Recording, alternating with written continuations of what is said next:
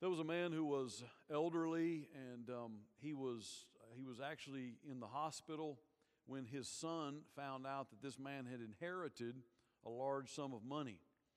Well, the son wanted to tell his father, who was in the hospital, but he was afraid that the shock of it might cause further heart problems. And so he asked the preacher to go with him. And so the preacher went with him, and together they went to this old man's room in the hospital and said, and the son said, "Dad, you have inherited this large amount of money." And the man was quiet. He took it all in stride, it seemed like, and they were pleased that it didn't cause him any problems. And then the preacher, to make conversation, said, "Well, what do you plan to do with it?" He said, "I think I'm going to give half of it to the church." Whereupon the preacher had a heart attack right there in the room. We all want to be generous. We want to be known as being generous. But sometimes we don't know how to be a generous giver. This afternoon's thoughts are to focus us on how we can do that, how we can be a generous giver. The first thing we have to do, and it always begins in the mind, doesn't it? We have to think like a godly servant. Everything we do ultimately begins in the mind and in the heart, and we need to think like a godly servant would think. If we want to be known as a godly servant, then we need to think like a godly servant. And a couple of things to think about along those lines is the fact that, first of all, God owns everything. God owns everything. You know, the Bible tells us that over and over again. His ownership is recognized throughout the Bible. You have passages like Genesis chapter 24 and verse 35, where Abraham said, "The Lord has blessed my master," or the servant said of Abraham, he's been blessed greatly, and he has been given flocks and herds and silver and gold and servants and camels and donkeys. And all of those came from God. He recognized that. Psalm 50 and verse 10, "For every beast of the forest is mine, and the cattle on 1,000 hills," he says. Everything is God's. 1 Timothy 6:17, "God gives us richly all things to enjoy." And so we need to recognize that God owns everything. We're thinking like a godly servant. We know that God owns everything, and His ownership is something that we need to recognize in a real way. It's easy to mentally assent to the fact that God owns everything, but He really does, even the things that I have. We mentioned yesterday that Proverbs 3:9 is a game changer, because there he says, "Honor God with your possessions." All of those possessions came from Him, and all of those, He says, "I'm expecting you will honor me with them." And understanding that God owns everything gives us balance in our life. Understanding God's ownership gives us balance in our life that we need. You ever feel like you're kind of out of balance? If we recognize that God owns everything, it gives us much needed balance. For example, let me explain what I mean. If I understand God owns everything, I'm thinking like a godly servant, everything is His, everything has come from Him. When my income is up, we have times like that, don't we? It seems like things are going well. The bank account's up, the blood pressure's down, life is going well. When those times happen, I praise God and I faithfully serve Him without pride or greed, because I know He is the source of my blessings. Deuteronomy 8 and verse 18, "It is God who gives you even the ability to gain wealth."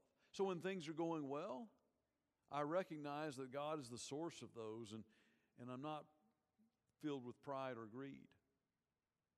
But then when things are not going so well, those times happen too. When my income is down, I understand still He owns it all. And therefore I trust Him, and I continue to serve Him with what I have. And I expect, and I continue to expect, that He will continue to provide for me. 2 Corinthians 8 and verse 12 says, "For if there is first a willing mind," we're thinking like a godly servant, if there's first a willing mind, it is accepted according to what one has and not according to what one does not have. You see, God has given you what you have. And if we have a willing mind and we're going to honor Him with that, then that's truly enough. And thinking like a godly servant helps us to keep our materialistic desires in check. We live in a materialistic society. We have many opportunities to deepen our natural materialistic instincts. And as we mentioned this morning in class, one of the antidotes to that is to give and to give generously. And to think about the fact that 1 Timothy 6 through 10 tells us, among other things, that if we have food and clothing, be content. And you see, if I'm thinking like a godly servant, and I'm understanding that He owns everything, it helps me become less materialistic. Ultimately, materialism is it's in stark contrast, it's a direct enemy of spiritual well-being. And so we need to make sure that we understand that God gives us the blessings we have and that He wants us to make good choices with them. This is why what we talked about yesterday is so important. Pleasing God with our resources is not just about what do we give, it's also about how do we manage. By the way, those two are related. They are all part of being a good steward. And so if we want to think like a godly servant, we have to understand that you can't serve God and money. Jesus said that, didn't He? Why do you think He said that? Because people then battled the same thing, right? We didn't come up with materialism. I wouldn't say we have even perfected it. We struggle with it just like everybody who's ever lived with has done so. And Jesus said, you can't serve God and money. Now, you've heard it said that you can't take it with you, right? And you've never seen a hearse pulling a U-Haul trailer, right? The hearse doesn't do that because you can't take it with you. And so we shouldn't lay up for ourselves treasures on earth and where the moth and the rust and the thieves are a reality. Instead, lay up treasures in heaven. And so the first thing we need to do, if we're going to be a generous giver, is to think like a godly servant. The second thing, though, we need to do is to act like a trusted manager.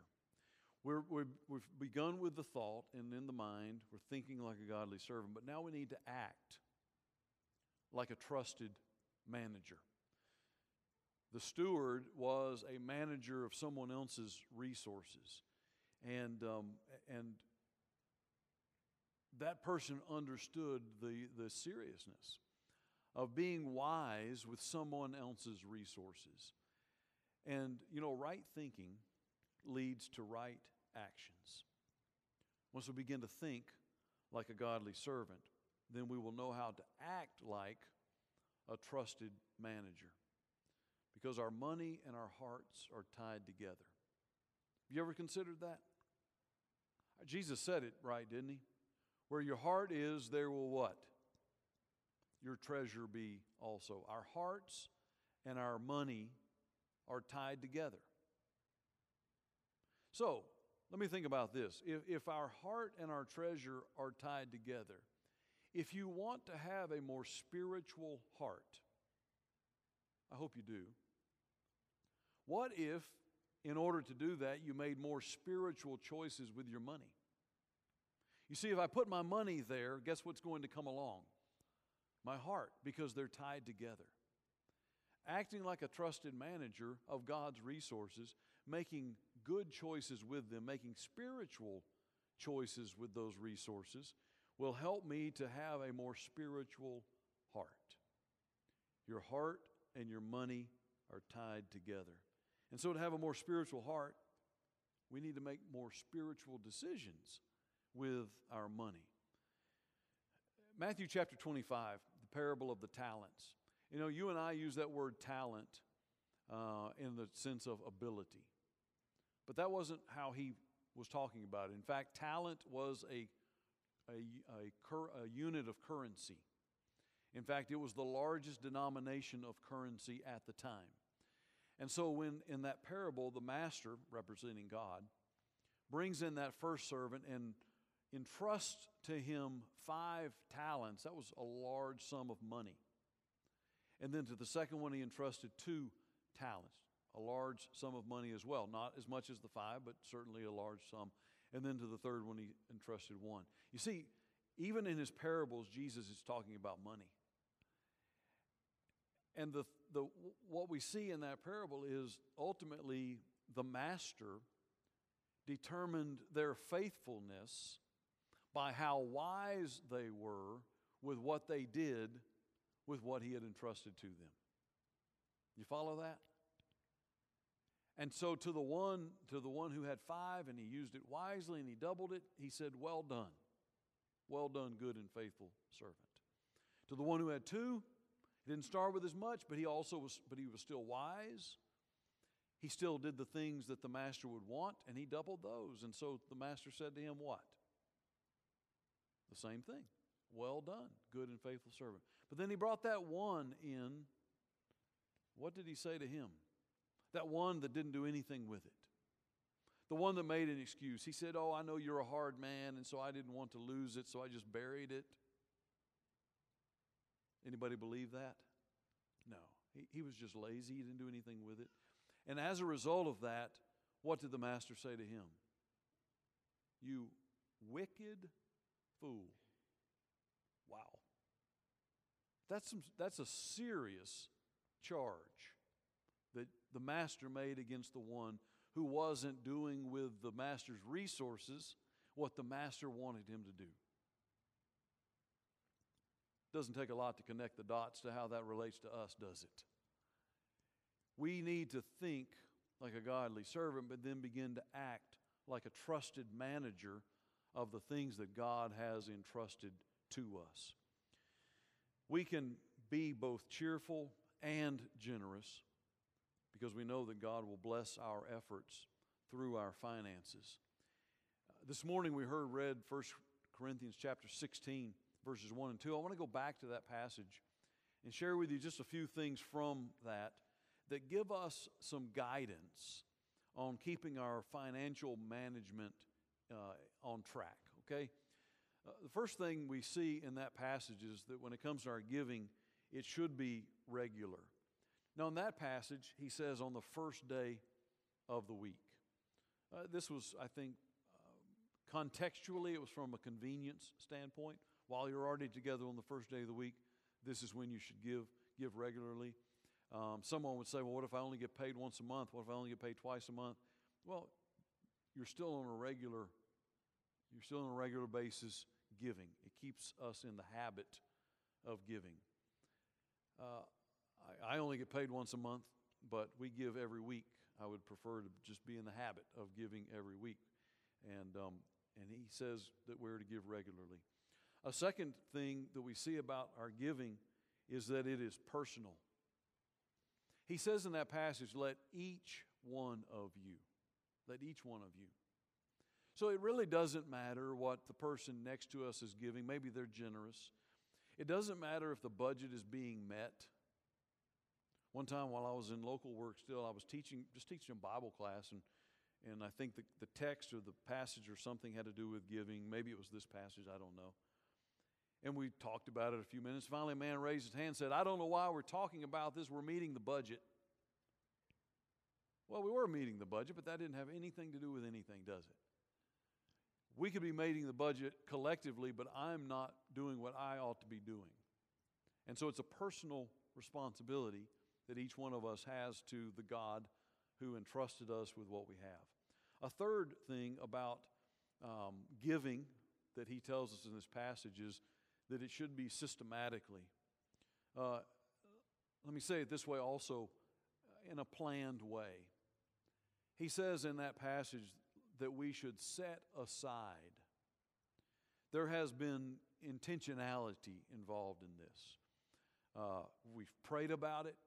We've actually done the math, so to speak. We know what is generous. We have sought God's wisdom in this and His for Him to be pleased in it. And so we choose to systematically, intentionally, in a planned way, give.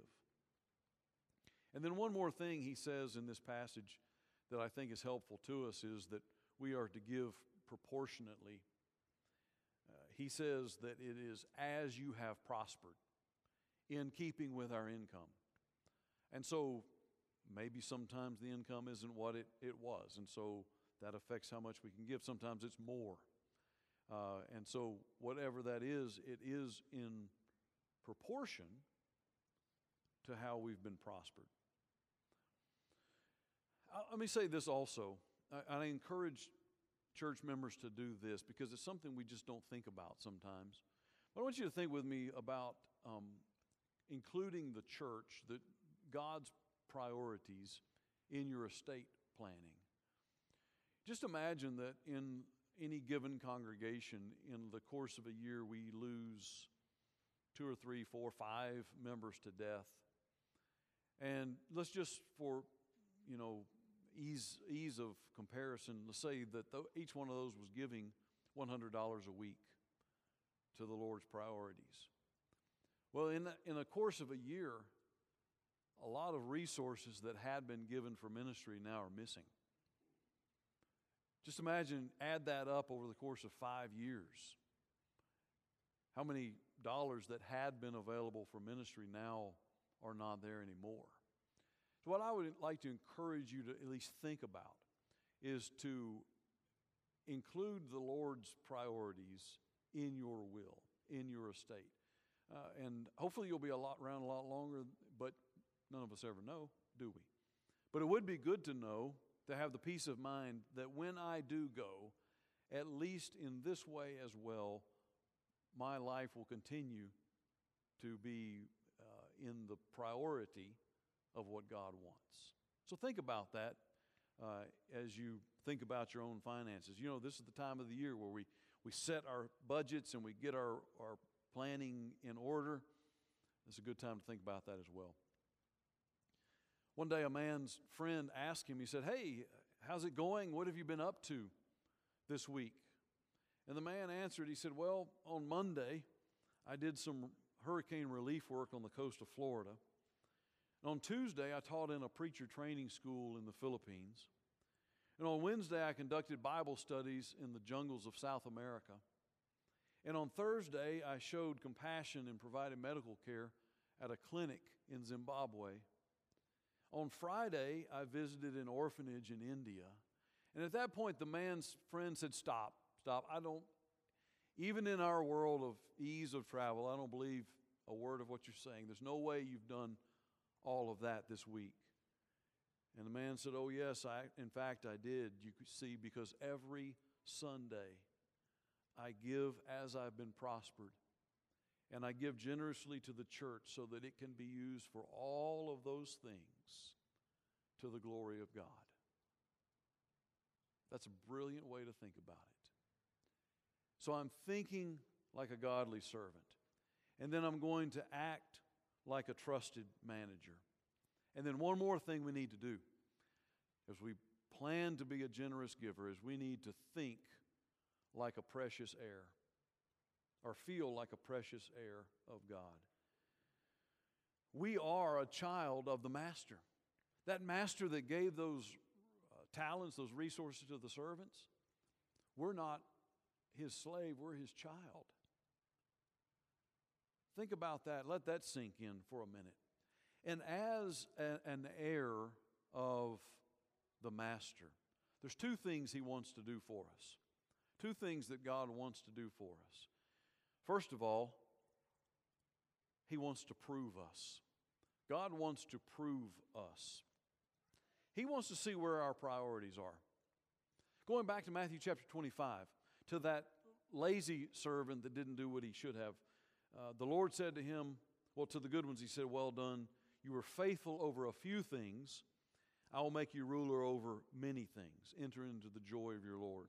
And then to the one who did not do what he should have done, he called him a wicked fool.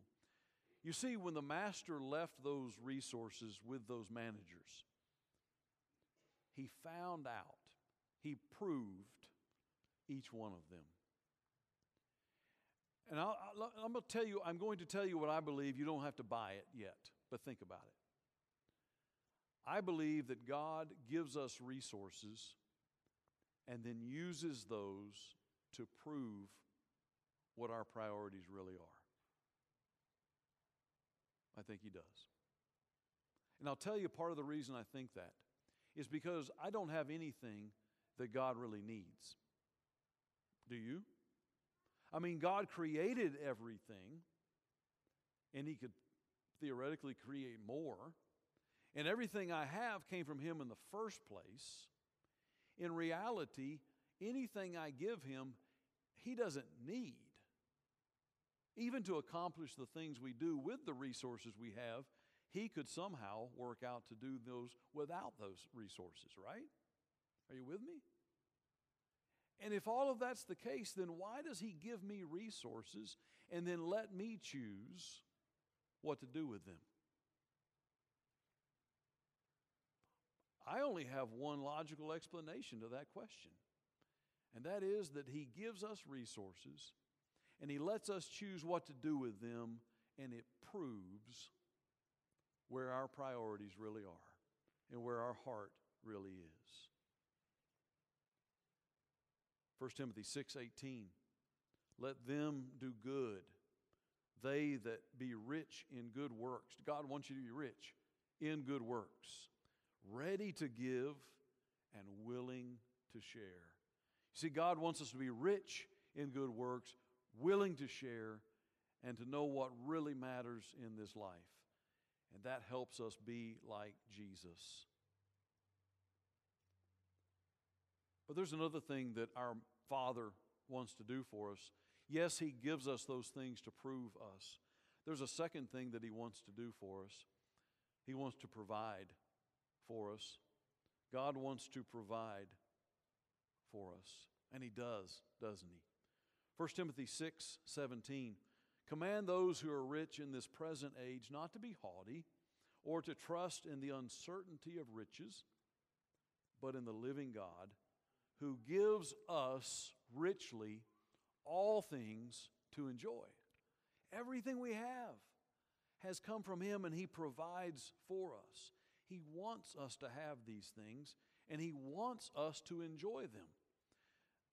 Because I'm often in cultures where people are living in poverty, sometimes people will ask me, don't you feel guilty? Don't you feel guilty knowing what you have and what they don't have? And you know, everybody has to sort that out. And I'll tell you, years ago, I really struggled with it. But what I know now is that I'm not the source of my blessings. He is. I'm no better than anyone who has less. I'm no worse than anyone who has more. I can't even tell you why I'm blessed as richly as I am, but I do know that He wants me to enjoy them. And He wants me to be wise with them, and He wants me to use them in ways that honor Him and demonstrate His priorities. He wants to provide for all of us. We heard read a minute ago the story where Jesus was watching the people put the money in the pot as they were going into the temple. And there was that one widow who put in everything she had. She only had 2 coins, she put in both. Let me ask you this. What happened to that woman after that? Have you ever considered that? Here was a widow who she didn't have someone to take care of her. She was old, unlikely to be able to provide for herself. She now had no money. What happened to her? She just went home and died of starvation, right? Is that what happened? It's okay to move your head. Which direction do you think you want to move your head? Did she just go home and die of starvation? Oh, we actually got some. No, you don't think so? Why not? I mean, she went home with nothing. How did she not just go home and eventually die of starvation? God provided. Isn't that amazing? Here's what's even more amazing. When it comes to somebody else, God provides. I've never yet met anyone who thought that woman went home and died. We are all convinced that somehow God took care of her and He provided. But when it comes to me, oh, hey, got to be careful, you know. Only got so much of that stuff to go around, and I'll give a little bit every now and then. But hey, I mean, a man's got to be really wise, right? You ever notice how that works? If it's somebody else, God provides. If it's me, I've got to be careful. It's a bit inconsistent, isn't it? The truth is, God provides. He's provided until now. Why would we not expect Him to continue to provide? And what if it really is as He says it is, in that He blesses us in proportion to our generosity? He said to them in Malachi 3, bring the whole tithe and I'll do what? I'll open up, I'll bless you till it's overflowing. Luke 6:38, you give and it'll be given back to you, pressed down, shaken together, flowing over into your lap. What He's saying is, you cannot outgive me. And again, in fear, we say, God bless me and I'll be generous. And God's saying, no, I've already blessed you. You be generous and I'll bless you some more. That's what it means to feel like a precious heir. God loves us. He wants to prove us. Where is our heart? It's where our treasure is. And He wants to provide for us. And therefore, He has given us everything we can ever need. We're blessed. And if we're going to be generous, we need to think like a godly servant. We need to act like a trusted manager. If someone managed your resources the way you manage God's resources, would you keep giving them more? And we need to feel like a precious heir. Bob McCoon was a U.S. congressman, and he told the story one time of taking his children to eat at a fast food restaurant, and they got the burgers and the fries, and he put them down on the table, and he sat down, and his youngest son, who was a boy at the time, was across from him, and the congressman said he reached over to take a French fry off of his son's tray, and to his surprise, his son, the little boy, grabbed his hand, pushed it away, and said, "Don't touch my fries." Well, he thought about that, sat stunned in silence, actually, and then would later write about it. And that's what I want to share with you now as we close. He said, what happened? He asked himself, what just happened there? And then he thought these things. Number one, my son doesn't know where those fries came from. Number two, he doesn't realize that about 5 minutes ago, I went up to the counter, put my hand in my pocket, took my money out, and bought those fries. I am the source of those fries. Number three, he said, my son doesn't understand that if I wanted to, I could take all of those fries from him. Number four, he doesn't realize that if I wanted to, I could go back to the counter and buy a dozen orders of fries and cover him in fries.